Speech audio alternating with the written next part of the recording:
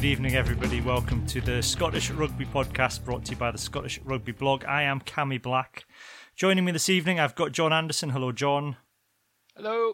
And we've also got Al Kerr. First appearance back since the big club dinner. Al. Yeah, the Six Nations are back, so that's my cue to step in from the wings. We've wheeled you out. Indeed. You can visit the blog scottishrugbyblog.co.uk for coverage of the Six Nations, strange as it is, that we're talking about this in October. We've got some player reviews from the weekend. We've got a report that Gav Harper's done on the women's game, and also a match report on the men's game against Georgia. We have lots coming up as well in the to cover the rest of the matches on there. You can also sign up for our Patreon if you want to support the podcast for £3 or £5 a month. If you pay £5 a month, we'll read your name out on the podcast. We've not had anybody sign up for £5 a month this week. We've had a couple of new £3 subscribers, so thank you to them. We had someone sign up in dollars, but I think when I did the exchange rate one, I had to work out whether he'd signed up for £3 or £5. So he's somewhere in the middle, so I don't know where we are with the exchange rate as things stand at the minute, but if you are... It's good to say. Good to know Donald Trump's sinking his campaign funds into important sort of media channels. I was a bit worried. Yeah, I did. I was mildly worried that was what was happening. It was some sort of tax fiddle. I'll fund this. Donald Trump. You can pay above the £5 as well. So if he wants to siphon some funds our way for campaign funds to hide them, we'll gladly look after them and have them resting in our account. You'll be a Scottish rugby fan, though, right? He's half Scottish. Well, he is, isn't he? He's is it Bute or Mull?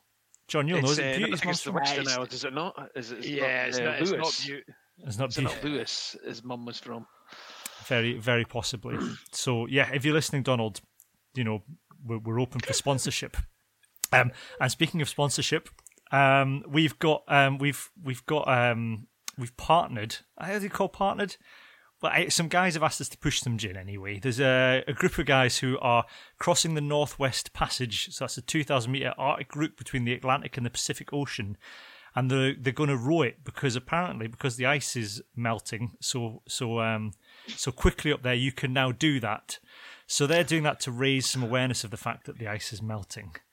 There's a Scottish guy involved who's got in touch with us, and if you want to, they're selling some gin, Northwest Passage gin, which has water from Orkney, because apparently that's where the old Northwest Passage boats used to go from.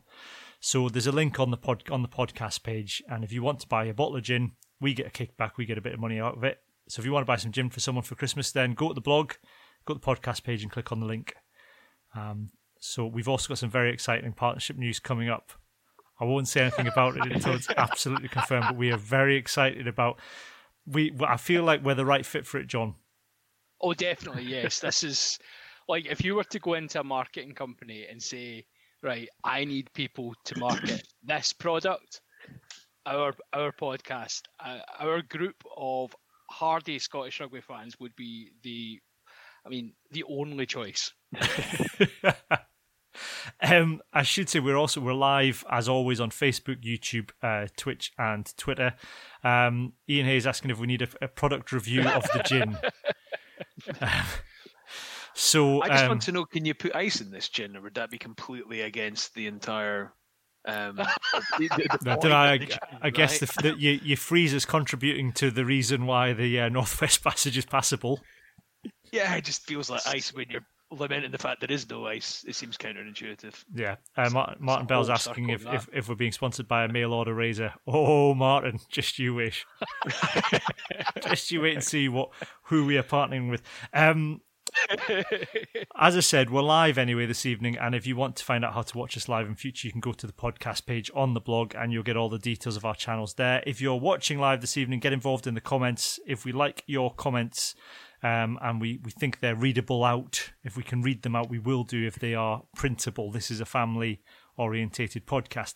We'll start off, we've got one from Andrew Lone, regular listener and viewer of the podcast. He says, good win for the men's and a good effort by the women last weekend for a draw. Now, I like to start with the women's game.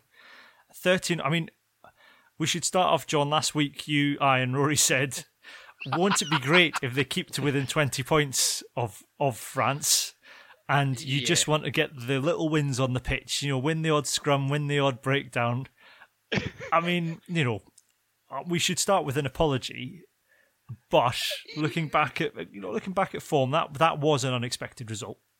Yeah, it absolutely was, and again, it just goes to show how thankless a task being a predictor of these outcomes is in sport, isn't it? But yeah, I mean, it was a great result, and obviously when we saw it come through, we had all kind of. This was not one of those situations where I was more than happy to be wrong, which it doesn't happen often. I really like being right, but in this instance, I was very, very happy to be wrong. It was a cracking result. Yeah, and it's interesting because I think we said last week, the French players are all pro or semi-pro, and they'd all been playing since September, which makes it all the more remarkable that I think a few members of the team are in the Premier 15s, but the rest are all players who haven't played since before lockdown.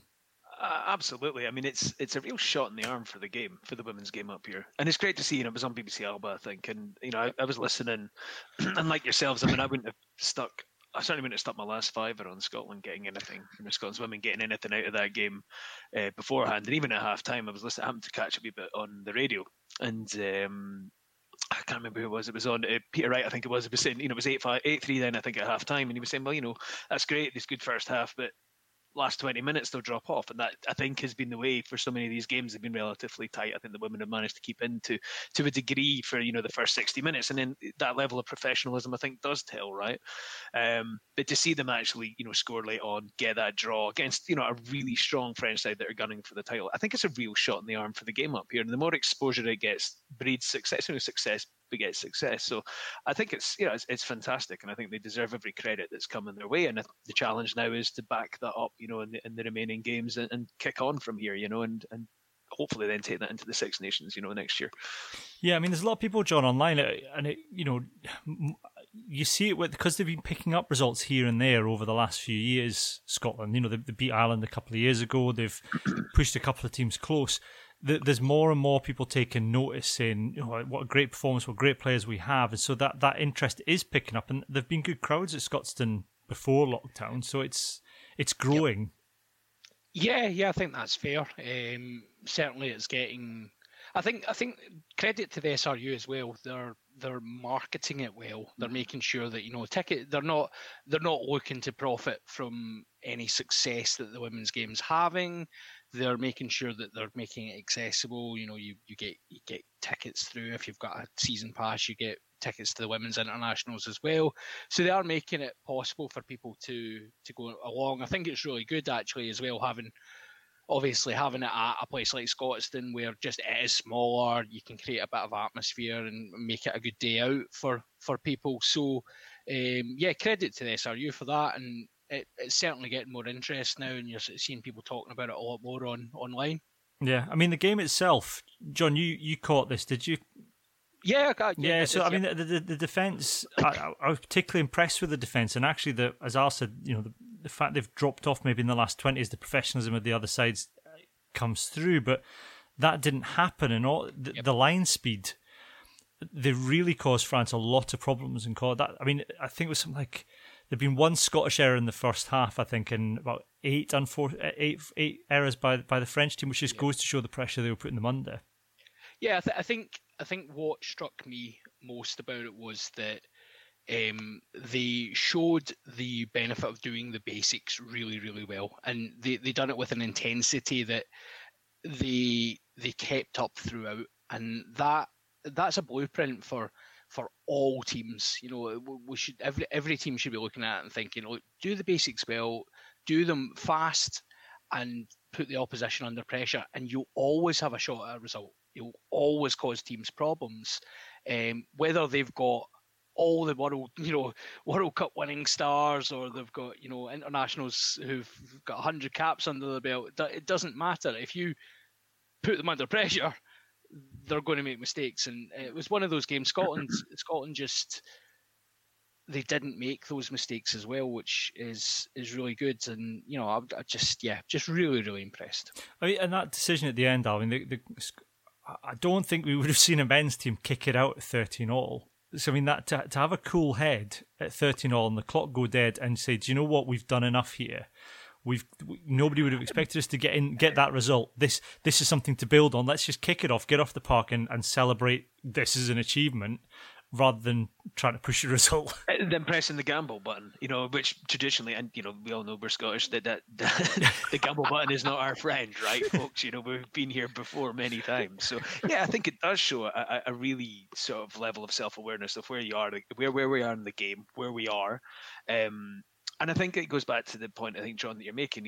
A team that can be disciplined and accurate in what it does can go an awful long way, and it can cover an awful lot of sins in terms of, maybe not having the same level of skills, and maybe not even having the fitness, because actually part of that fitness drain is coming from a lack of accuracy. You're having to expend more effort. So the more accurate they get, the more precise they're getting, you actually are able to bridge some of that gap to the professional players, because you're utilizing less energy throughout a game, right? So I think I think there's a lot for them to build on. I think there's a lot of really positive signs. I think even in some of the other earlier games in the tournament, they've maybe been, I know they got a bit of a hounding off of England, but if you look at where England are probably 10, 15 years ahead of the the women's game, right? And I think that has to be taken into account. So the challenge is now is to push that on. And I think what's really good is I know my old club side, Broughton, they've got a really strong women's side. So if you look, down at the grassroots, there is some really good stuff going on in the women's game down there. Some really competitive sides floating around. Say my old club, the men's side, bless us, when I was there, we weren't particularly great. We had our moments. And they've got better since I left. You can draw your own conclusions from that. But the women's side was always strong. And, I think they do an awful lot in terms of attracting new players into the game. And I think there's a real there's an opportunity for stars to come through that grassroots game in the women's space in the way that it just isn't there, in the men's space. And I think there's a lot to be harnessed. Yeah, I think there was, because you'd get, I think you can play as a girl, you can play up to a certain age group with the boys, and then it separates. And for a lot of clubs, they would have a strong female representation up to the age group where it splits. And then where do you go as a girl? Some up until a few years ago in Berwick, for example, you're having to travel into the Borders or down into Northumberland to try and find, a youth team that for girls rugby.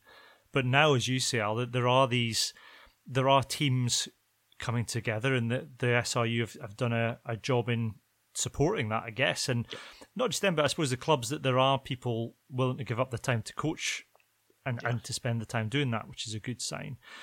I think in terms of, there was a lot of kind of intelligence used, which the men don't always display, John. Particularly, even kind of the adaptability early on, they were getting pinged for offside quite a lot, but as the game wore on, they weren't getting pinged for it so much. So that ability to adapt was really impressive as well, because particularly where, we maybe talk about it with Georgia a little bit later on, where you are an emerging nation, which, let's face it, Scotland are from the women's game. You will, you just keep making the same mistakes because you're under pressure, but they adapted and they changed it so that they weren't getting pinged for it as the game wore on. Yeah, and that's another really encouraging sign. Being able to, it's so easy. We've all played in teams where you're maybe, you're an underdog and you're taking a bit of a pasting, and you, as you rightly say, you make errors, and you compound those errors by making errors on top of errors, and being able to adjust and being able to have a cool head and say, do you know what, right, well, we're not getting this right just now, but let's just change something and let's try something different and get it right. I think there's almost an element of, maybe in the men's game at the highest level, there's almost a desire to coach that out of players. And, we famously saw that back with Mr. Haskell and the Italy game with is it Aruxa? Just wanted to bring that up. But yeah, showing an awareness of what the referee's looking for. Again, what we're talking about here is a fundamental. It's like a basic thing. But so many teams don't do it well. And to see a Scottish team doing it with ease almost was really heartening. Yeah, essentially what we're saying here is the Scotland women are more intelligent than Scottish men, but that, I think... Yes. That was a given, right? Yeah, I think so. Yes. So, prime examples in this I was podcast. about to say we're getting current. if you're listening to the audio podcast, you're going to hear from Brian Eason and Helen Nelson now about how the game went. We were going to try and get the clips ready for the video podcast, but I've hit a technical snag. But if you listen to the audio version of the podcast, you can hear from Brian Eason and Helen Nelson are out now. Defensively, I thought they were outstanding. I thought the work rate in defence and the pressure they put France under was excellent. France made a lot of mistakes, and there will be points. France didn't perform particularly well, but I don't think we allowed France to perform particularly well. I felt that we filled the field defensively. We made some really good double shots in defence. We folded very hard, and we got off the line. So that was really pleasing. I thought our kicking was better, and our kick chase was better, and then obviously to score a try, against France, against the third best team in the world, by keeping the ball and backing ourselves, it was really pleasing. No, I don't think it changes our kind of mindset at all. Obviously, December and qualifying for that World Cup is our out and out end goal. But for us, I think it just shows that we can take huge confidence from like where we're going. We're totally on the right path, and we can compete with anyone. Like France are one of the best teams in the world, and we can compete with them. So it doesn't change who we're playing. We can go out. We're always looking to win, and it's huge for us. There's a real chance now, I think, for Scotland, because they're going to Wales next, and Wales haven't had a great Six Nations. Probably from the women's point of view, they're probably in the same place as Scotland, I think. Maybe have been better in the past, but there is an opportunity, I think, to go down to Wales and to not to finish bottom of the pile this time round. And they've still got Italy to play as well. Let's not forget that, which was the game that was called off. But there's an opportunity here, I think, for a mid-table finish, which when we talk about mid-table finishes for Scottish national teams, that's a good finish by any measure, Al. Absolutely. I think that if they could, even if they squeeze another victory out of those two, then it's, or not another victory, but they get a victory out of that to build on what they've done against France. Let's not, it's difficult to forget, but France are, a big heavyweight when it comes to the women's game. They're not. We've turned over Ireland before. I think there's a chance here against Italy and Wales. But France are up there. They were looking at really, battling England for this, and we've already said England are that far ahead. So I do think there's an opportunity for them in the next two games. It would be a fantastic achievement, and what an amazing start to the new coaches. Is it Brian Eason? Did you say? Yeah. What an amazing start. He's come in, obviously the previous coach had left because they were unwell, so he's come in. If he could come in with a draw against France and then, a victory, or even another draw, to be honest, out of that, I think then that's a really solid foundation for them to start kicking on. And that confidence, you hope, would then build going into, and the Six Nations are coming around really quickly again. So you're not waiting months and months and months for the next round of fixtures, and there's a World Cup next year. Yeah, which Scotland have to qualify. I think we've got Spain to play as part of the qualification, and I think the game against Italy counts as well. From memory, it's not a straightforward qualification process by any means, but it's achievable now all of a sudden, and it hasn't been in the past, John. No, I think that again, that's absolutely fair, and what a great achievement it would be for them to reach the World Cup. And again, you saw maybe the benefit from football with the women's World Cup recently, and the Scottish team playing at that, and the interest that got in the press, and that does feed through. If people are covering these games, then it feeds through to the grassroots, and you've got someone all of a sudden saying, "Do you know what? I'm going to go and play some rugby." And right, to bring it looped nicely back, we've now got clubs popping up everywhere that these girls can go and pick up a ball and go, "Do you know what? I'm going to go down to my local club and I'm going to play a bit of rugby up to senior level now," which is, it's great. And I credit to everyone who's involved in getting that off the ground properly, and long may that continue. Yeah. We'll move on then. The next one we've got, obviously, the Scotland men against Georgia at the weekend. It's a bit, it was always a foregone conclusion. I guess what what did we learn apart from the fact that we can maul weak teams repeatedly? I mean, I love the fact that you say it was a foregone conclusion. And it was a foregone conclusion. Well, there's the progress. There's the progress we've made as a nation at rugby. It's now we don't have to worry too much about Georgia. Too much about beating Georgia. Yeah, people are not necessarily saying we need to get relegated to let Georgia in. Right? Yeah. I think we'll probably put that argument to bed for a couple of years at least. I mean, I'm sure it'll rear its head again. I mean, look, it was a very professional display. By and large, 8 tries, and that is the most tries we've scored against Georgia in any of the games. So that's not to be, sniffed at. It was a nice mix of, backs and forwards. I think there was a sharpness. I think actually started really well. They looked like they were trying to. I thought they came out the blocks really quickly, which is good to see because we're not traditionally the quickest starters in games.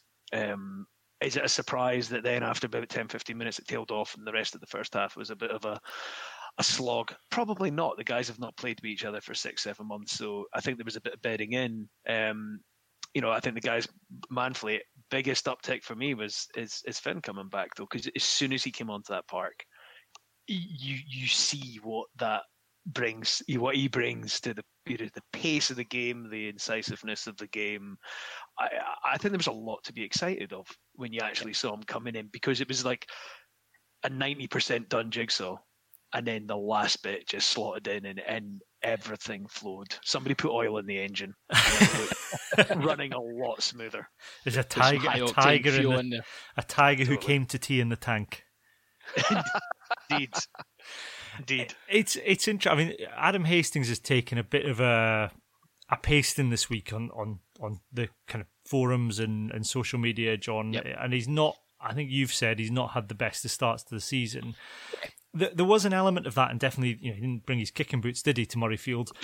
But I wonder how much of this is, and we've talked about this in the past, particularly with scrum halves, where we've said, well, why it's always the scrum half that comes on and plays the last 20 that we want to start, because we go, well, they're coming on, they play much quicker. Yep. But there is an element to that, well, that's the game plan in the last 20, because the game's breaking up, so you want to increase the tempo.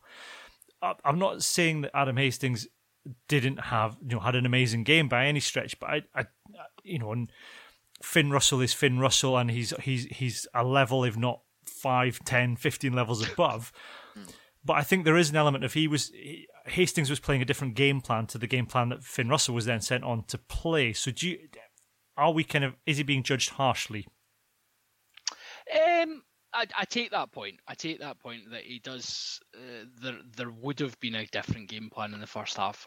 I think the issue you have is that he didn't necessarily execute that game plan as well as he could have. There was a few moments where, so obviously I've watched a lot of Adam Hastings over the last few years, and I think he's a fantastic player, particularly at club level. I think for Glasgow he does a great job. His running game in particular is very exciting, but I think at international level he's still relying on that running game to maybe try and get himself out of trouble, and international defences don't give you that time to maybe find a weak shoulder and sneak through.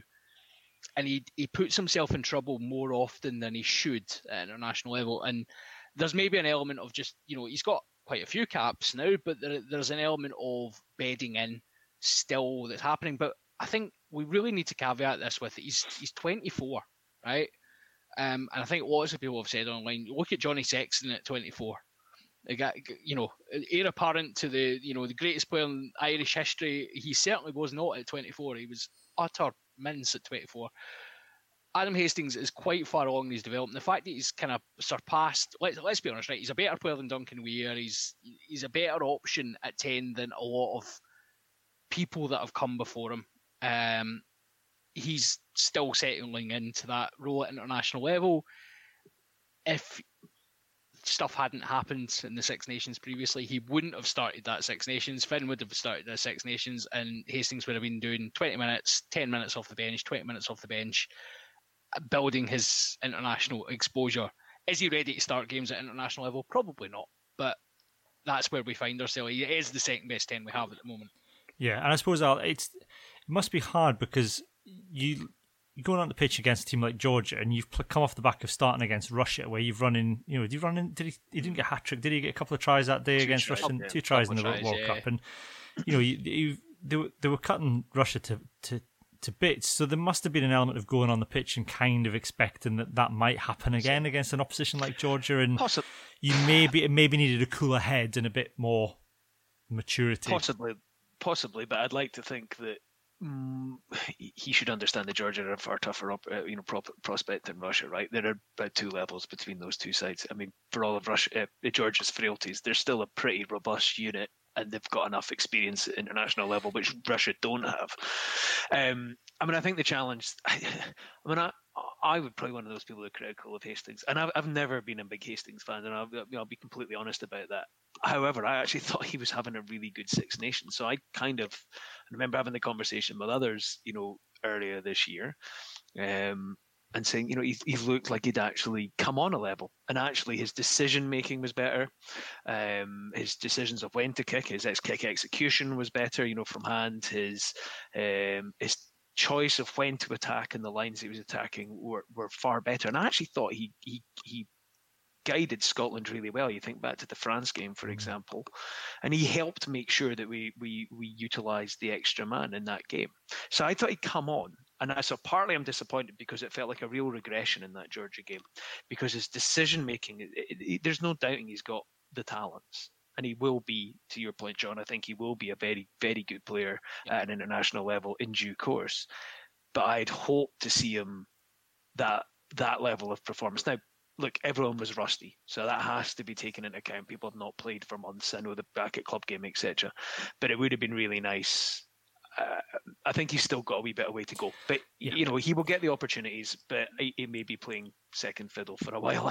I would suggest. I suppose certainly in 10. I suppose to a certain extent as well. During the Six Nations, he had his Glasgow 9 and his Glasgow 12 outside of him, either side of him for those games, and he's been thrown on with James Lang at 12, who had a very solid game. I don't think I didn't think.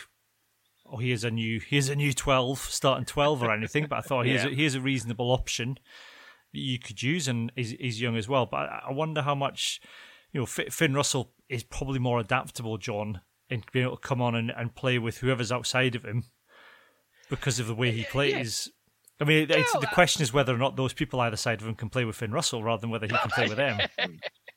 I think there's an element of that. I mean, the flexibility is one thing. I think we talked previously about Finn Russell having Laidlaw to kind of coach him through games as well, and his kind of early, even middling international career. And I do think Hastings, with Lang outside him, there's almost a pressure on Hastings to he's the more experienced campaigner, so there's almost like he's needing to coach the guy outside him as well.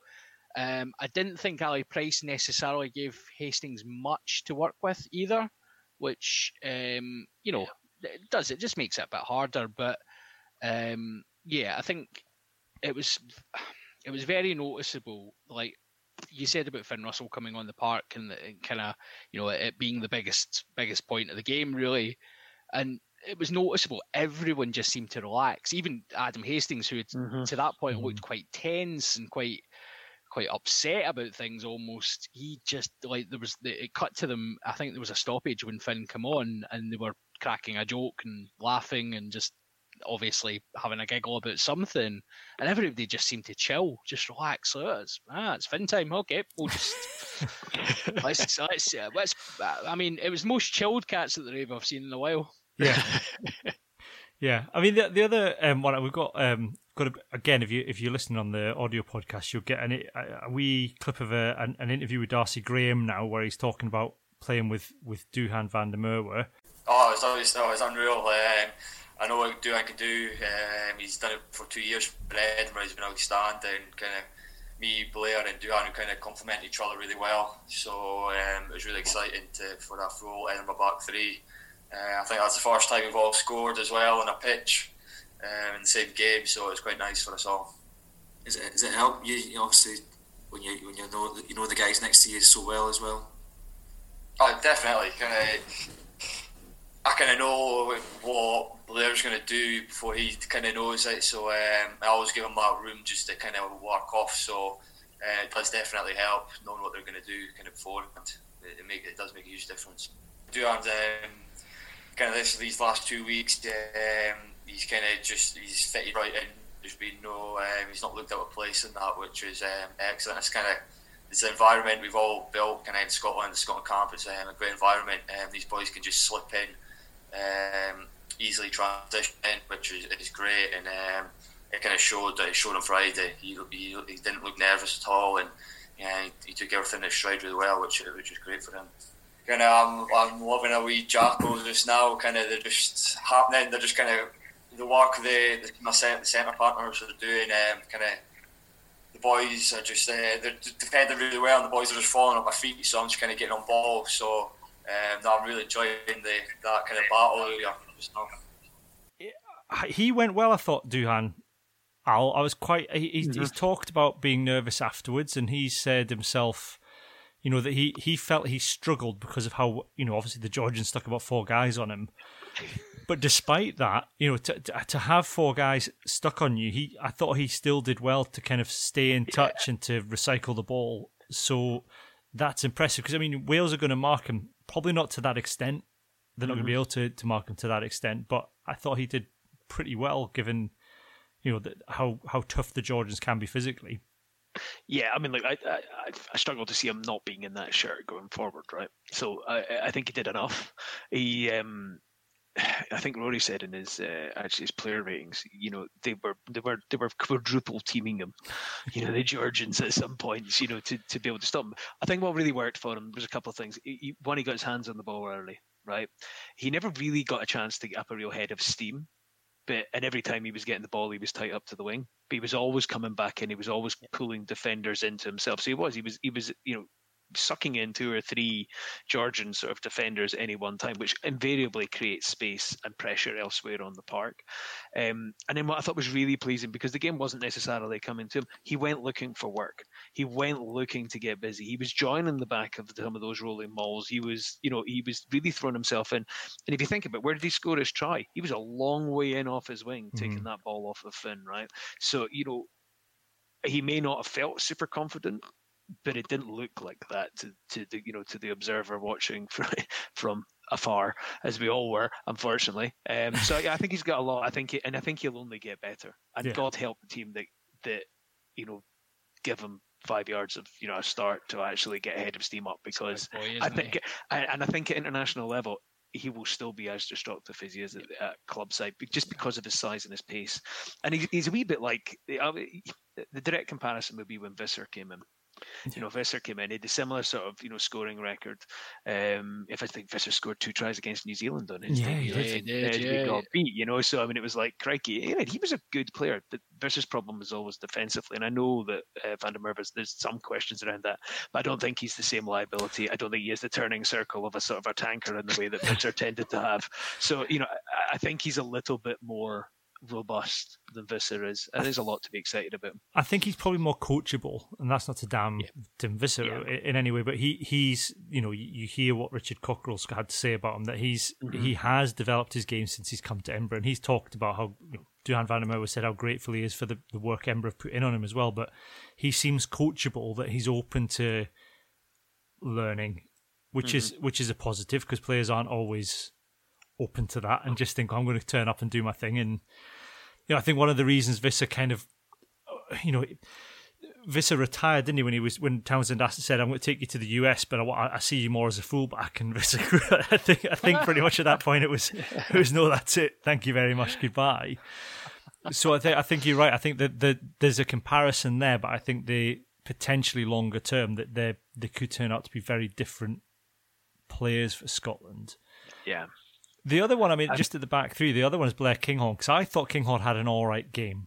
If you're not comparing him to Hogg and you see him as a different player, he had an all right game. He probably one of his better games from fullback. There were a couple of times when he could have passed and didn't, but I thought he did okay, John. I'm not saying he didn't set the heather alight, but he wasn't as terrible as some people have suggested he was. Yeah, I'll try and put this as nicely as possible. If you played the game on a piece of paper, Blair Kinghorn would be in your team every single day of the week because he does all the stats really well from fullback. He does all the right things, except when he doesn't do the right things. And it happens every game without fail. And he didn't have a bad game, but the worldy try that he scores at the end doesn't make up for the 3 or 4 that were left out there because he chose to go himself when he had men outside. Now, that's fine. You know what? See, if you're a 6'5" fullback with pace like a raging horse, back yourself. Go and run through your man and go and score the try. And nobody will say a word about it. Everybody will be like, Blair Kinghorn is the best thing since sliced bread. But see, if you don't score, that's when there's issues. And we're not scoring. Kinghorn's not scoring. He's not beating the man. And we're leaving points out there because of it. And it's the same at club level. He's doing the same things. So I take all the points that he's, statistically a very good fullback, beats men, covers meters, etc., etc. And I'm not comparing him to Hogg. Hogg's a very different player. But if you just cut out that almost selfish streak and just played the man in, just make the pass, take the assist, brilliant. But he can't pass, John. That's his problem. Seriously, he can't pass a rugby ball, right? So he has all the physical stats. But you only have to go and look back at the Ireland game 2 or 3 years ago, where he single-handedly butchered 2 or 3 chances by his inability to make a 5-yard pass. He's a very, very good club player, in my opinion.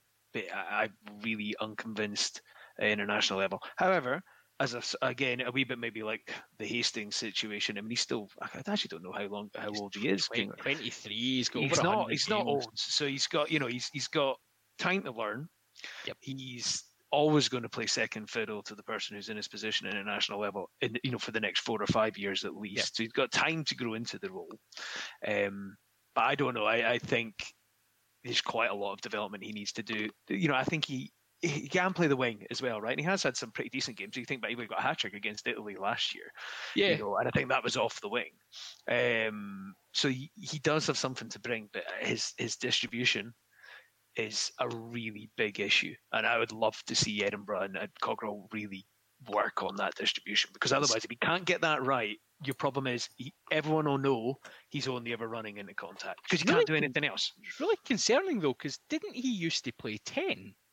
And I believe so. He is an option. Yeah, he played 10 against. He end up playing 10 against the USA with that game that we lost with his final kick of the game. That is peak Scotland. So I think he is viewed as an option at 10. I don't think that Edinburgh have ever played him there. Make a 5-yard pass. Yeah. That's like Scotland. That's 2000 Scotland. Yeah, right? he's in the wrong era. Yeah, but he was like blooming Jim Baxter for his try, with the keepy uppy just before getting in. It was like, Wembley 67. Fair play to him, but unfortunately it's the wrong sport. Yeah. We will talk about the forwards in a moment. There's not really much to pick out there, but I just wanted to very quickly talk about the centres, because there's been a bit of chat about Hugh Jones today, and we've had a comment from Limbo191 on Twitch. It's not finally our first real Twitch comment. I think it's the second real Twitch comment that wasn't a sex bot. So this is exciting. So thank you very much, Limbo, for joining us on Twitch. He says, Hugh Jones is hard done by not to get picked for Georgia. He looks better than he has done for a while. Now, there was a bit of debate on Twitter today when the Thistle podcast posted a thing saying, why haven't we looked at Hugh Jones at 12? And I think, and they made a reasonable point that, that Wales game that everybody talks about where we got absolutely houked, and it was, Jones at 12 and Harris at 13. He made 11 of his 11 tackles that day. So defensively, he was fine. I think the problem is that he had a massive drop in form after that. Yep. Probably partly because of that game and how badly it went. There was also then the Dave Rennie regime at Glasgow, which didn't do a lot of players any favours, and I think Hugh Jones is one of them. So I don't necessarily think it was that game that put him off. I think he said himself he doesn't see himself as a 12. I don't really understand what the difference between a 12 or a 13 is necessarily, other than where you stand, or that you might end up passing the ball a bit more at 12. than you would do at 13. I think defensively it's more exposed at 12, in my view. Yeah. And I think from game plan perspective for Scotland, again, we still rely on our 12 to carry quite heavily into heavy traffic, whereas your 13 gets space on the outside man. Whereas Hugh Jones he's a big lumpy lad, but he's not a crash ball and a weaker Sundays really. You want him kind of outside on that weak shoulder, starting to cut those lines in the kind of inside the 12-13 channel, maybe in 13-14 channel. But yeah, you don't want him. He's kind of wasted as a strike runner, just washing it up and getting smashed by back rows all day. Yeah, is there an option? I suppose when we get past the Wales, he's not going to come in for the Wales game. Let's face it. But during this autumn series, that he comes into the bench as an option at 15 and 13, just to see how he goes, I suppose, because if he's added that versatility to his game, all of a sudden he's an option from the bench, whereas before he wasn't, because he was only an option at 13, and you need that versatility off the bench. And I suppose we're talking about Blair Kinghorn and his maybe deficiencies. Is that an option during the autumn series, maybe against an Italy, Al? Mm-hmm. I was going to say, I think you need to pick and choose where you put him in. Maybe Italy would be where you would want to see how that runs if you're prepared to take the risk. It would be good to have another option at 15 because you see, for Kinghorn's, as we've discussed, is a bit of development still needed to be done. Like you though, I do worry about centre, to be honest with you. So I think Harris is baked in at 13 now, right? I think Townsend likes him, and I've always been a Harris critic, but you can see what he brings to the side. But he's not particularly flashy and sexy going forward. But then Scotland don't really use their centres as breakaway runners from an offensive perspective. They use them as much as decoys to unleash the back three rather than to try and pull men in. 12 though, and I think Sam Johnson, he's injured, right? So I don't know where that leaves. Back at the weekend. Is he back? Is he back? Right. Okay. Back so weekend, yeah. I would have liked to have seen Hugh Jones. It's disappointing he doesn't see himself fitting into a 12 because I think he could. I maybe just slightly disagree, John. I do think he could do a job in there. Yep. Is it his natural position? Possibly not, but we are pretty bereft for options. James Lang, nothing against him. I don't think he did anything particularly wrong, but I don't think he did very much. He was tapioca where we needed a cornetto. Against Georgia, there wasn't an awful lot. It was pretty bland, right? I think we wanted a little bit more frisson and excitement. It tells you a lot about me when I think a cornetto is. I would really like a cornetto right now. I'm now buzzing. I was saying to somebody the other day, they were asking me to describe this podcast for a thing they were doing in work, and I was like, "There's some rugby chat. There's a lot of random chat about snacks. We talk a lot about snacks." Yeah. So no, I wasn't for a cornetto. In terms of the forwards, it was a good all-round performance. I don't think anybody necessarily stood out. I said in the group chat, and I saw, was it Ross McDonald on Facebook had posted something saying, is Scott Cummings actually our best lock now? You forget. I know Johnny Gray's on his, on good form at Exeter, but some of the stuff Scott Cummings did is stuff that Johnny Gray doesn't do, like holding up players in the tackle, carries well. His link play is good. He potentially is a bolter for the Lions if he can string a few games together. Yeah, I think that's fair. And I think Cummings has been probably one of Glasgow's foreign players for 3 seasons now, and he has kind of flown under the radar a wee bit because he's again. It's the theme of this episode. He does the basics well, and he's not flashy. He gets through a power of work. He does all the defensive duties really well. He's great. He calls line-outs. He does a little bit of everything. He seems to have added, his carrying game is really destructive now, and it seems to have added. He's no Ben Tullis, let's be honest. Who is John? Who is the rampaging giraffe that was Tullis? The absolute fear in his eyes. Desperately looking for support, but Cummings is he's running lines that you wouldn't necessarily expect your second rows to be running, and he's doing it at a hell of a pace, which is good to see. But he's a lovely big guy. He's a lovely big loon. Nice to know, man. You've got a man crush there going, John. I think just a lovely what's big not boy. to love. Exactly. He's got those wee cheeks. He just lovely big boy. I think it's. I think. Sorry, Cam. No, you go on. I think that it's a real conundrum going forward to next week, right? Because I thought Toulouse had an absolute stormer. I thought Toulouse was really. I thought Toulouse was good. I know, but Toulouse does this. Toulouse then has these games where he looks really, really good. He was really secure at the line out. I thought he was really good in the loose. I think Toulouse offers a lot, and I think going into the Wales game he will probably drop out to let Gray come in. But it's a bit harsh, actually. I think Toulouse, he's always struggling because he's really a toss-up between Gray and Toulouse. And very often he seems to find himself on the wrong side of that decision. But I thought he showed up really well against Georgia, and I think he offers a lot to Scotland shirt as well. Good balance for some of the other locks. Yeah, I mean, it's probably a good starting place to look at who comes in for Wales, because you've got Sam Skinner back as well, who can cover at lock and at back row. So presumably you would go Toulouse out, Gray in next to Cummings, and then you've got Skinner on the bench for Harley as the natural lock cover. I mean, the 2-8s off the bench kind of experiment of Dupree and Haining, is fine against Georgia, but you're going to want something different. Do you think they bring somebody different? Would you make a change to the bench, maybe, John? I mean, your back row's maybe nailed on if Ferguson's fit. Yeah, I mean, if Ferguson's fit, I think the front row stays the same. The back row probably stays the same, and then if you bring Skinner in, I wouldn't necessarily see a place for maybe Dupree or Haining. Would you think about bringing in Blade Thompson into the bench? Partly because of his knowledge of the Welsh. He's played there now. Yeah. He will know a lot of those opposing players. Just a thought. Yeah. I mean, that's it's small margins at this level, isn't it? So any sort of insight you can get, and I think obviously having him around the camp will be useful in the first instance. But yeah, there's an argument for that.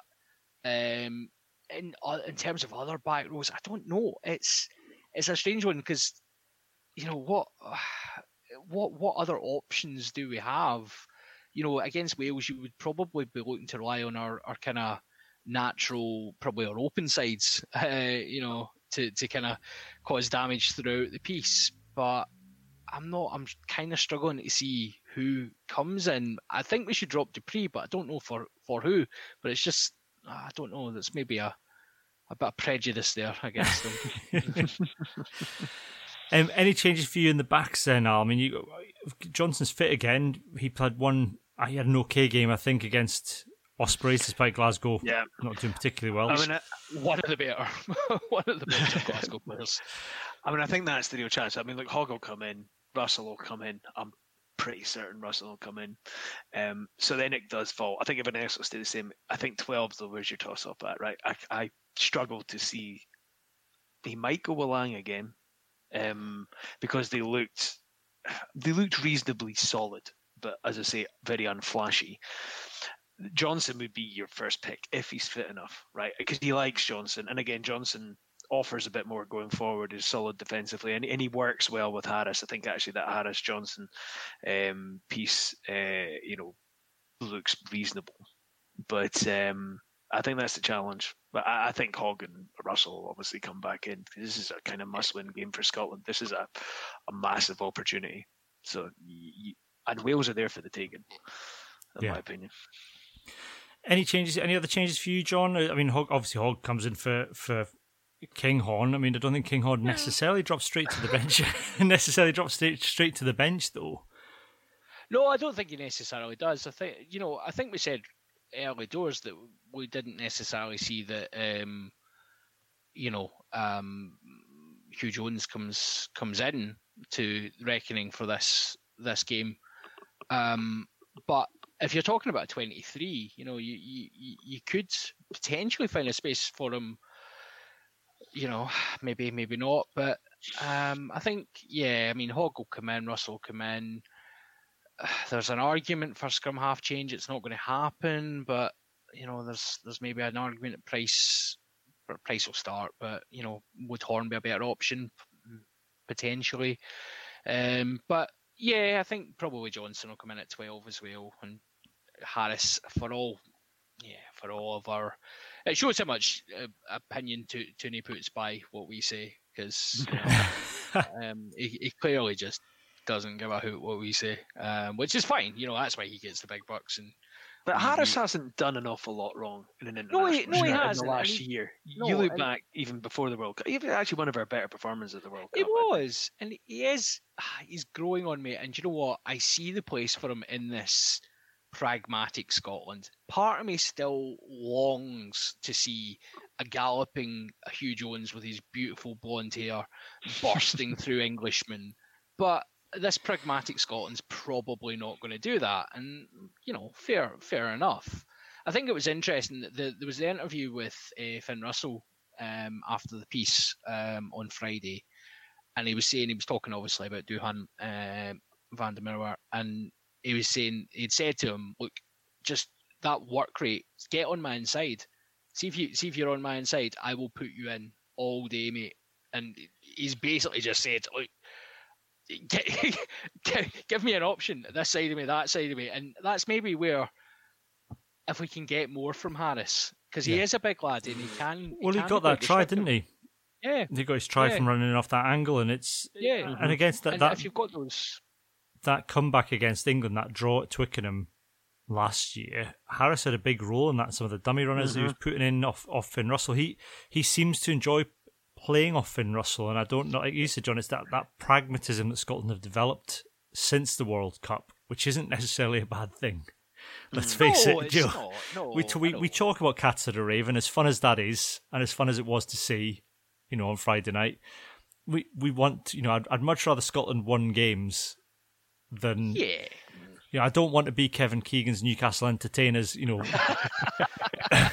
losing thrilling 3-2 matches all the time. I'd much rather, eke out a 9-3 win. What you're saying is the podcast title tonight is, I would love it if we beat them. I would love it. Wait for Cammy to have a meltdown against somebody. No, well, it's not Warren Gatland. It's only Wayne Pivac, and I'm not quite wound up by the Welsh this time yet. No. This time. Go, John. I was just going to say, have you noticed that as well? Like, we are all desperate to beat Wales, let's be honest, but there's almost part of me that it's just a little bit less desperate because it's not Gatland anymore. It's not the same. It's been debased. Any victory has been debased against Wales because it's not getting up Gatland.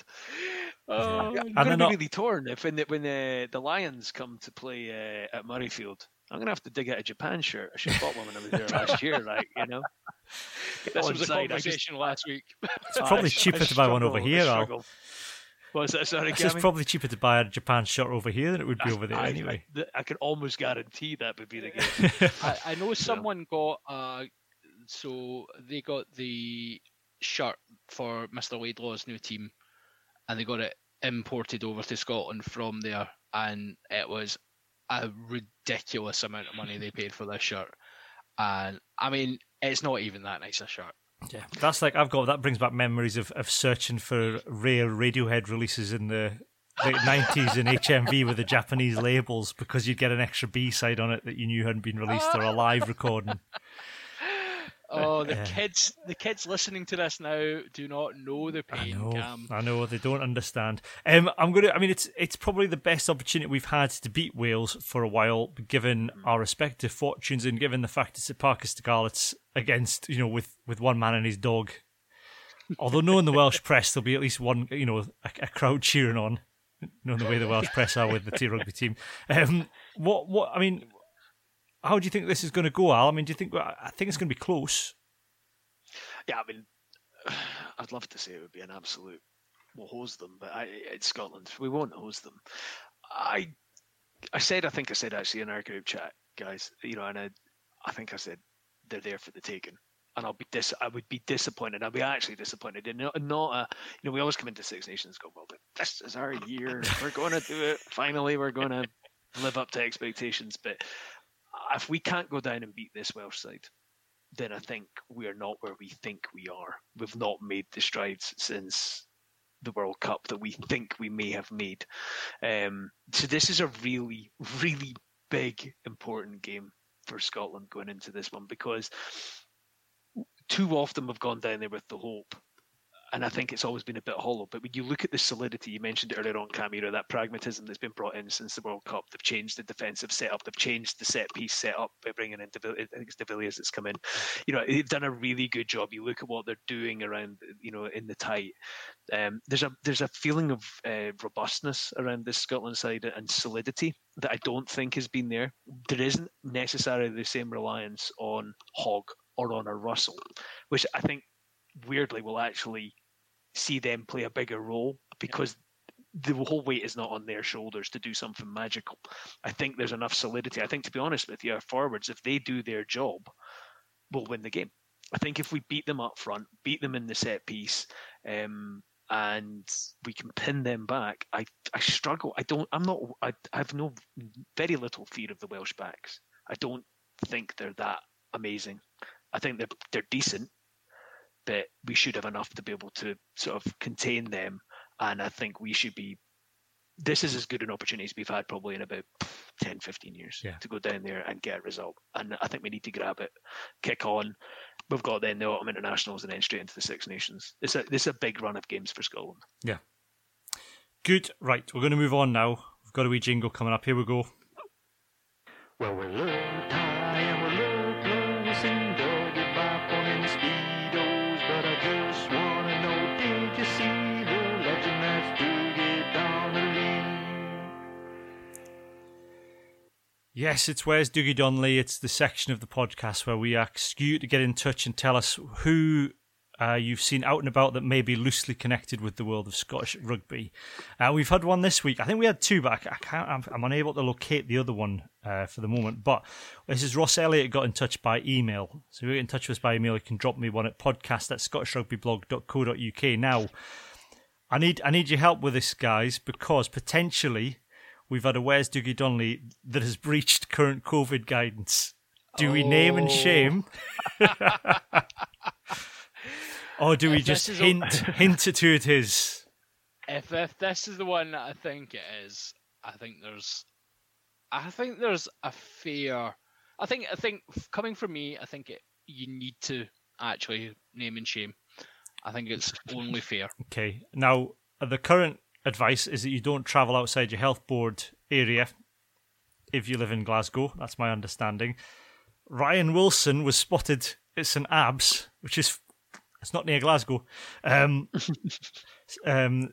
by the harbour, which is a lovely harbour. It's also doubles as New Asgard, and anyone that's seen Avengers Endgame.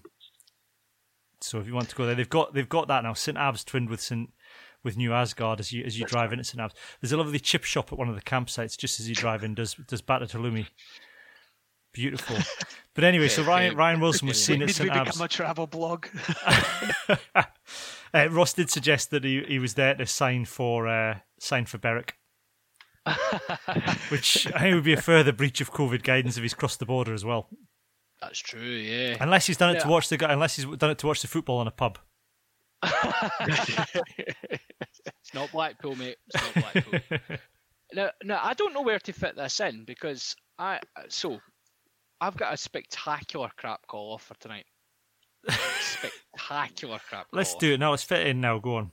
So, friend of the pods, long time listener, long time viewer, and Patreon, I believe, Alan McDonald, who has also been on a show with us, played Balderdash with us. Alan has called off tonight. He's not going to view tonight because, and I quote, Tuesday night is the night he spends kidding on he's an elf on the internet. Obviously, he then caveated this by saying he's playing Dungeons and Dragons online tonight. But yes, he told me that he is an elf tonight. You could have encouraged them to do a mashup with the podcast. Well, I think you joke, but me and Alan have long talked about the prospect of doing. I think we're going to probably at some point we'll do a Patreon on the rugby themed Dungeons and Dragon episode for the Patreon. I'm not doing it. I'm not going to do it as an actual real live episode like with Banderscotch, which someone described as a real low point for the podcast. That was one of my favourite ever. I love that. I really brilliant. enjoyed. I really enjoyed doing that. Yeah. I should say that I said to Alan that every word he had just said are my favourite words in the world right now, but I am going to have to call you out as a crap call off. So, well, let's not kink shame here either. If he wants to go and be an elf, then that's down to him. You know. No judge. Right, we'll move on to the last section of the podcast.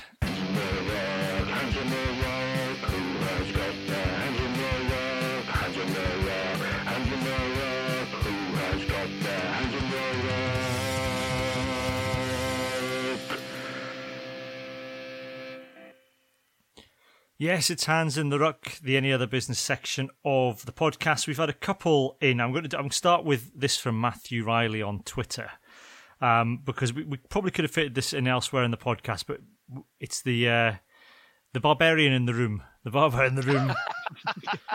Matthew or says, not in the room, as the case would have been. Yeah.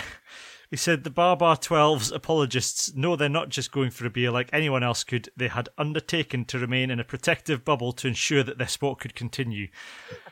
That just cost like the RFU £1 million in revenue, even though there's no crowd, because the game had to be called off. For those that don't know, maybe under a rock, Sean Maitland, Tim Swinson, and 12 other Barbarian players, including Chris Robshaw and all the Saracens players who were in the squad, went out on the lash for 2 nights. I thought it was only one, but apparently it's 2 nights. One night they went for an Italian, another night they went for a pint.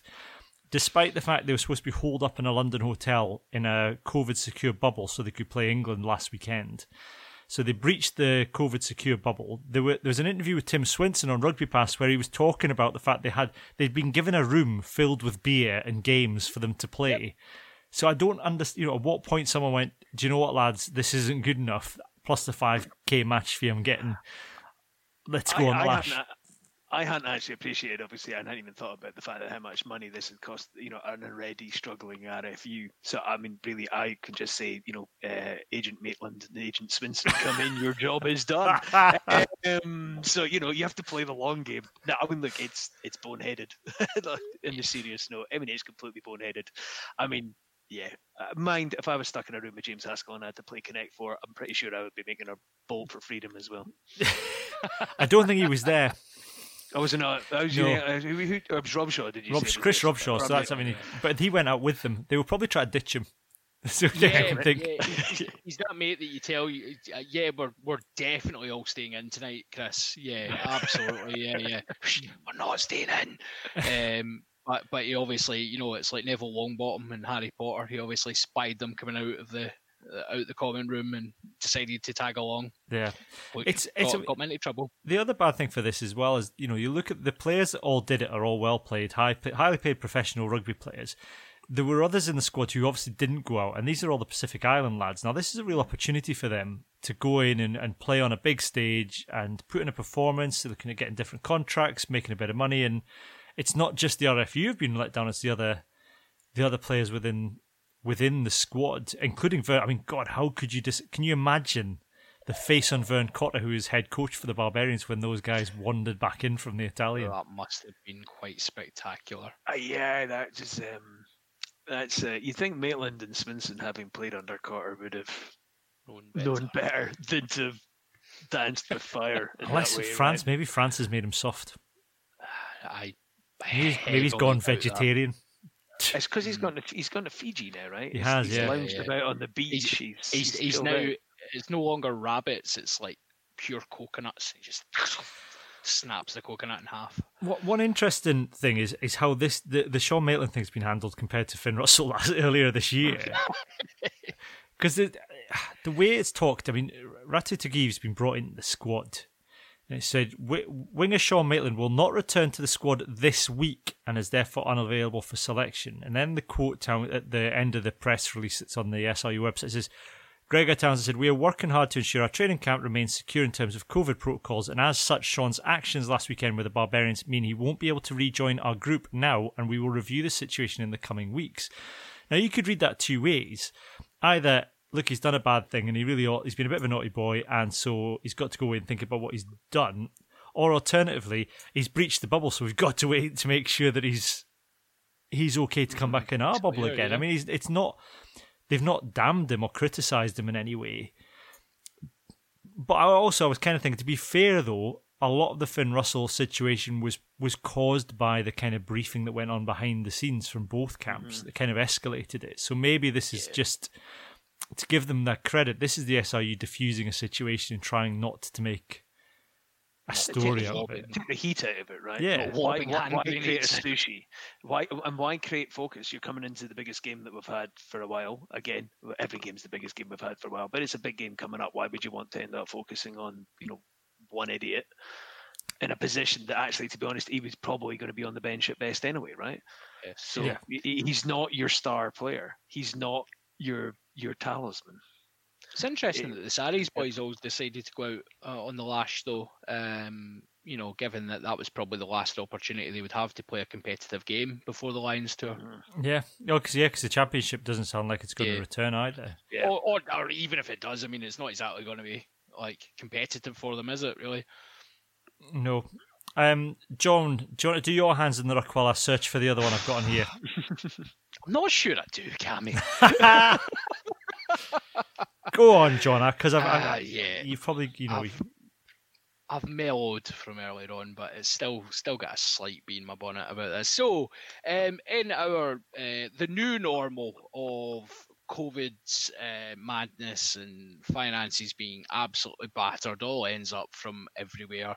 The SRU have taken a bit of a pasting from the everyman fan for their Nevis, the Richie Gray, as we called it, membership, and obviously asking for supporters to put their hands in their pockets, despite supporters getting their season ticket passes back. Now, what I'm okay with this. What I'm not okay with is the club game's continued paranoia regarding the SRU's intentions and certain elements of entitlement that come from certain parts of the club game, where they have a belief that because certain people are members of their clubs, they therefore should be handed Nevis memberships or handed this or handed that and given priority access to the no tickets that are going to be available. It again just strikes me as people are not reading the tone of the room, and they are not understanding that rugby is in a huge crisis just now. Financially, everything is very precarious, and the SRU would not be asking supporters to put their hand in their pocket for a made-up nonsense membership that will entitle them to nothing in the end up. You get your name on the tunnel. You get your name in the tunnel, John, and a newsletter. That is an opportunity for comedy that should not be looked past. And a PDF. You get a PDF match program. Fantastic. Now, I will have to upgrade my PDF reader to allow me to view that, but if I was entitled like some, I would ask the SRU to pay for that PDF upgrade. No, it strikes me as people need to be a bit more pragmatic about the situation we find ourselves in. The idea of asking for freebies or asking for preferential treatment in this world is bonkers, and it doesn't sit well with me. Yeah, I think that the one thing I would say to slightly counter it is I think it's a shame that the SRU didn't allow clubs to sell Nevis memberships for a percentage, for no other reason than getting a bit of a percentage. Yeah. That's the only reason I think it would have been worth to do it. Even if it was, you get £5 for every Nevis membership you sell back to the club. I think that's fair. I agree with you though, and I think as well that there was Nix Johnson, who we've had on the podcast before. She's got her dad's debentures. And I can kind of understand from the point of view of a debentures holder that you have paid money up front, not for tickets, just for access to tickets, to first refusal and you gave a lot of money to fund, to pay Bill Murrayfield effectively at one point, the debenture holders. So I do take their point that they have financially put up their own money, and they're not being given any earlier access to Lions tickets, for example, than anybody else. So I think I think you're absolutely right, John. There is an entitlement there that's frustrating. I think there are things around the edges that probably could have been done better, but I think overall the money raising. And I think that the other thing, a couple of the comments are, every time it comes around to, they're trying to create the Scottish Rugby Corporation, and it's not possible because the clubs own the SRU. I mean, by creating the corporation, it's the kind of, it's the private company arm of the SRU. It's still part of the SRU.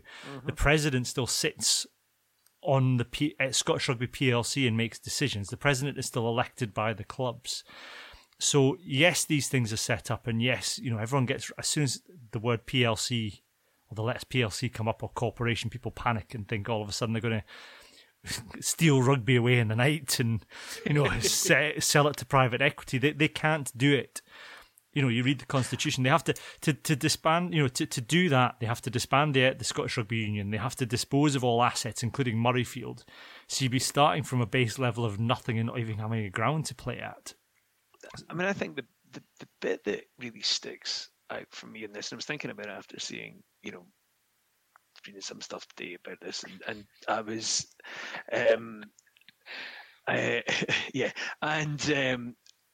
we're complaining here. We've got people who, and I get the point to a degree, but you only have to look at what other sports are doing to keep their sports afloat and to keep their clubs afloat, for example. And I'll draw a direct comparison and look at Scottish football, for example, right? And I know this is not a football podcast, but most clubs, when the season was mothballed, offered their fans the opportunity to get their season ticket holders to get the refund on the unspent part of the season ticket. And for the vast majority of clubs, the vast majority of fans did not take that up. Not only that, fans have poured millions of pounds back into those clubs by buying season tickets for a season that they knew fine well they were very unlikely to get in. And we have fans in rugby, and rugby fans make a play, or some rugby fans make a play about how rugby has this great ethos and is better than football in some way, and their fans are better than football fans in some ways. And we've all heard certain rugby fans and a certain type of rugby fan trot this out. But you look at football, and I'm not talking Rangers and Celtic here. You look at smaller clubs and what the fans have poured in, from Premier League sides down to second division sides and probably lower that, Highland League, Lowland League. Those clubs people have put in money and put in £400 or £500 in some of those cases for something they will never see, purely because they love their club, they love their sport, and they want to see it stay afloat. Yeah. And it sticks in the craw of them, and you've got people going, why am I not getting something for free? Yeah. And I think you have to take the context that we're in, and we should compare ourselves sometimes to other sports and realise that, we could be doing more actually as a group of fans. It works both ways. Yeah, and I think it is probably going to be telling when we get out the other end of this. The clubs that have a community around them and have done the hard work up front to build a community and to ingrain themselves within that community will survive this, because they will have people who will want to see them through and want to support them through that. I think you look at, I can give the example of Berwick. They raised 20 grand because they got local farmers to give them a bucket of grain. Mm-hmm. So they took a truck round, bucket of grain, raised 20 grand. So that's them covered for this. That's them covered for this year in terms of the losses. But that's only because they put the hard work up front, working. Those farmers wanted to do that because they're so closely associated with the club.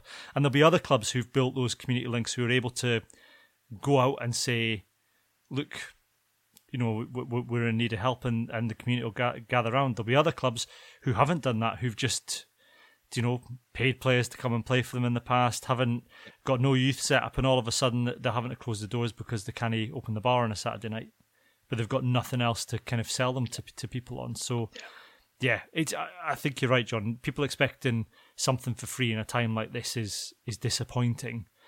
I think the option of going in for early tickets, I think I can see why they offered it, but I think any realist is going to realise it's not really. I was never on the cards. We are not in a position where we are at all, or even kid on to be experts in any of this stuff, and yet we were sitting here saying months ago it's not going to happen. Mm-hmm. So I get that people were holding on to hope and really thinking, oh, it'd be great to get back into the stadiums, and we had the test events and things like that. But the reality was always, the reality of the situation was always against us here. And, just a bit of pragmatism, please. Is that you feel better for that? Comments. You feel better for that, John? Yeah, do you know what? I feel a wee bit soothed. I think it was a much more eloquent version, I thought, there of my hands in the ruck than perhaps I had shared earlier on today. Alan, I need to get details of who Berwick sold the grain to. So, what's your hands in the ruck while I desperately look that up? So I want to make sure I give it. I want to make sure I get the grain company right. Well, I've been quite sanguine this last couple of weeks on a rugby front. I was struggling today, but actually John's kind of touched on it there. So you've segued nicely, John, for me. There you go. So it's almost as if we planned this, and actually we haven't planned it, in fairness, which may come as a surprise to our listeners and viewers. I saw today that the Scottish Government are planning to have meetings with our football colleagues to get fans back in. So we've run test events. And actually what was really good is, previously the SRU were front and centre of some of the push to get some fans back into stadiums. And they did a very successful test event, obviously, back, a couple of months ago. I really hope the Scottish Rugby is at that meeting or is having similar conversations, because, I think we all understand the concerns that are going on, in particular in certain parts of the country, in Scotland, with COVID. And I think we're all sensitive to those. But I think most fans would probably understand that these are open air stadiums. There is a way of doing this safely. We have proven this. I don't think any fan's expecting 60,000 back in Murrayfield next week. But is there any reason why you couldn't have 1,000, 2,000 and push those numbers up? Murrayfield, for example, city centre, you could limit to who you sell tickets to people within the immediate postcode area and still get 2,000 people in there easily. So you have people walk-ups. You've got space to be doing parking. You don't need to be flooding people onto public transport. I do think there's a requirement for us to try and do stuff to get money into and again, for rugby, that is money coming into the game. That's money that's not there today coming back into the game, right? That is needed. Right, so I hope, and I'm sure they are, because SRU have been front and centre in this, but I'd like to see more about us pushing to try and get some more of these test events back in. I think it's really important going forward, because we're going to be living with this, and if we're going to be, in this situation through till, Easter and beyond, we have to have some supporters in the stadium. I think the game is otherwise going to really, really suffer. Yeah. And it's a really important link, for mental health and all these things that have been discussed in multiple other forums. And I think there is a softening at government. I think they're more open to the conversations. I just have to hope, because I think there is a way of doing it. If you can go to a cinema, or if you can, in many parts of Scotland still go to cinema, you can still go out for a meal in an enclosed space in many parts of the country. I see no reason why you can't go and sit 2 meters apart from the next person to you in an outdoor stadium that you're walking to. Yeah, and I think Murrayfield particularly lends itself to that because of the way it's laid out, because of the fact you've got it within the compound. So the turnstiles aren't to get into the stadium, it's to get into the area within the stadium. It's a big stadium. You could easily get people in there socially distanced. Yeah. That would probably mean that you might have to have Glasgow home games there, John, which I know it wouldn't go down well with Glasgow fans, but I'm not necessarily sure that Scotstoun's got the same setup. I mean, we talked about traffic problems. We spent half an hour talking about planning and traffic problems in Scotstoun before, but Murrayfield, unfortunately, probably lends itself more to that. Yeah, I mean, the only concern would be then you're potentially starting to, you're probably then saying you have to drive over and you have to, there's arguments it's all kind of weighing up the balance, isn't it? But I think someone done a kind of a rough, back of the fag packet analysis of how many people you could fit into Scotstoun in a 2 metre, circle and stuff like that, and it was stupid numbers. You get more people in the gym on a busy evening or next door than you would in the stands. So it's not ideal, and I think again that's it. Glasgow fans have been very vocal that we want to be playing games at Scotstoun because that's our home. But if there was the opportunity to see Glasgow playing, I'm sure people would maybe accept that. Some might not. Some might be grumpy, and those people might well be on a podcast to voice those opinions at some point. But, I think for the most part, everybody's going to have to be a bit more flexible regarding that. I think the issue comes when that choice gets made from a wider commercial decision to support an all-day event that goes against the sporting integrity of the Pro 14. If it's done for COVID reasons, I'm sure people will be more sympathetic to it. Yeah. As McCreath, Simpson and Prentice, so is Simpson's Malt, Martin Bell, who asked that question a while ago, who have helped collect, they're selling the grain on Berwick's behalf, and they've donated 115 tonne themselves towards that, and they're also the shirt sponsor for Berwick as well. So we're not getting any kickback from Simpson's Malt for this, boys. No free grain. They are not our upcoming partner. No. Let me talk to you about wheat. Yeah. Where do you get your grain supply? Yeah. Vodka. We had one. We did have one on Facebook on our super secret Patreon page that you can get membership to if you sign up to the Patreon, which was Martin Bell, who said Richard Cockerell's inexplicable reluctance to give Nathan Neville-Chamberlain game time for Edinburgh when the club only has one other 10 who may be absent for the national team. I mean, that's crazy. We've talked about this a couple of times now. We even mentioned it last week about maybe trying to give him a run at 15 to just get him some game time. I just don't understand it. Cockerell is playing with fire. Maybe he sees Kinghorn as a 10. I mean, there was a suggestion. I think it's the offside line. David Barnes was right in that actually this is a real test for Richard Cockerell on that, because he's really under pressure in terms of the players he's got available. He's having to give the youngsters game time. And before he's been able to say, they're just not good enough. I mean, they've got to be good enough because they need to step up now. So this is this is where he earns his cash, Al.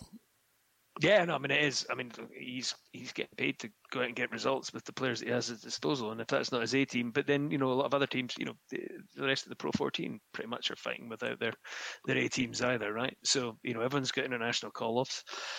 You've got to make a purse out of a pig's ear, right? Or sow's ear, whatever the phrase is. The people will know better than I do, obviously.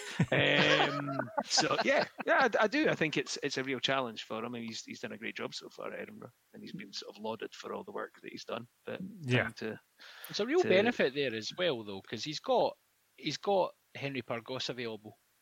You drop Henry Pyrgos in beside a rookie 10. And let Pyrgos just coach him through. Pyrgos is a great game manager. He's got all the experience in the world. Let him coach this young lad through the game. When are you going to give him exposure, if not now? Are we going to do the same? What was the rugby league lad that was signed as the next great Scottish 10 and then just didn't get game time at Edinburgh and went off back to rugby league because he preferred to play rugby league? Nobody's ever said they prefer to play rugby league. No, but I mean, the interesting thing with him is there was an interview came out with Alan Tate afterwards where he said he was treated abysmally during his time. He stuck in a flat and left to it, and he's gone. He's playing pretty well for Leeds Rhinos right now, that lad. So he looked for all intent. He had all the raw materials. Yeah, okay. Guys are coming from a different code, but the ball's still the same shape, and there's plenty of transferable skills, as we've seen with many converts. And he looked like he had the goods to be a decent player, but again, just didn't get a shot. Yeah. My hands in the ruck is the commentator for Scotland and Georgia, who is Simon Ward. Now, I got excited because someone told me that he was Michael McIntyre's father-in-law. which would have made a lot of sense, but it wasn't. It's an actor with the same name who's now dead. So it was I think probably the worst commentary I've ever heard of a game of rugby. It sounded like a man who liked real ale telling you about his homebrew and then giving you directions of how to get to the supermarket. He just never stopped talking the whole game, and some of the stuff I couldn't even tell you what he was talking about half the time. Do you know, I watched that entire game, and I must have blanked it out completely. I hadn't even thought about it until you mentioned it there, Cammy, which I think goes to tell you everything, because it must have added absolutely zero value to the watching experience. Bad. I mean, yeah. I thought there was an opportunity for us to maybe broaden our international appeal and get the American commentators in. They were fantastic. That video is still up. That video of that game in Houston or wherever it was is still. Yeah. He's going for the end zone. That's what we need. And he's hitting the field goal here. Simon Ward kind of talking about, I don't know where he parked his car, I think, at one point. Honestly, it was just like, you're expecting he would start giving you directions. You want to go to the end of the road, and then you'll see a tree, and you'll think to myself, that's a funny-looking tree, and you want to turn right now. Now, I had a picnic in the field over the back of that tree in 1979. Honestly, it was stuff like that, and I was just like, he'd obviously done his research and just wanted to get it all out during the game, but it was really dull. It was on ITV4 though, so we've got to I'm surprised anyone was watching, Cam. I know. Well, we're available. Look, we're available. ITV4. Hello. Oh, how good would that be? Yeah, they do this. It's this sort of thing they do on Sky, right? You know, where they get sort of fans doing the commentary. They should get us doing the commentary for Scotland games. Some of the stuff I was texting during one of the group chats. One of the group chats I was texting probably not suitable for commentary. So. Yes, that would be a surefire way to ensure that. Yes. You'd have to make all Scotland games post Watershed. Yeah. And we'd be Zuckerberged before we knew it. Yeah. Again. You never found out what happened there. Who knows? Yeah, I know. Dean's fault. Anyway, that's it for this week. We will be back next week with some sort of post-match analysis of the Wales game, hopefully for good. Daft Craig has jumped in on Twitch to say the commentator was hired solely on his ability to pronounce the Georgian names. To be honest, Daft Craig, I'm not even sure that he could do that either. Scott Hastings did defer to him at one point and said, yes, so some of those Georgian players, such as, and then the boy jumped in and it was like, that's Hastings. Hastings was bad as well, though, to be fair. He was working. The thing is, I think he was working with that though. You're working with a man. Well, true. You know, as dull as that, and you've got and the questions he was asking him were rubbish. Yeah, it's like, how do you think the game's going, Scott? Or he asked him at one point. He said, "He's your nephew, Adam Hastings. He's your nephew." You know, and just that. You know, how do you think he's come on? And I was like, this is just what an asinine, horrible question to ask his uncle. He's actually playing terrible tonight. I know. Off, and I dislike him. I'm taking the Andy Farrell approach to family. It's like the commentary version of being a 10 and being stuck out a 9 who's having an absolute rotten. That's it. Yeah. I think that's exactly what happened. So, we were halfway through a goodbye anyway. You can catch us next week on the podcast. Keep an eye on the blog, scottishrugbyblog.co.uk, for match reports and player ratings and the like. But for now, it is goodbye from me and goodbye from John and Al. Goodbye. Bye, all.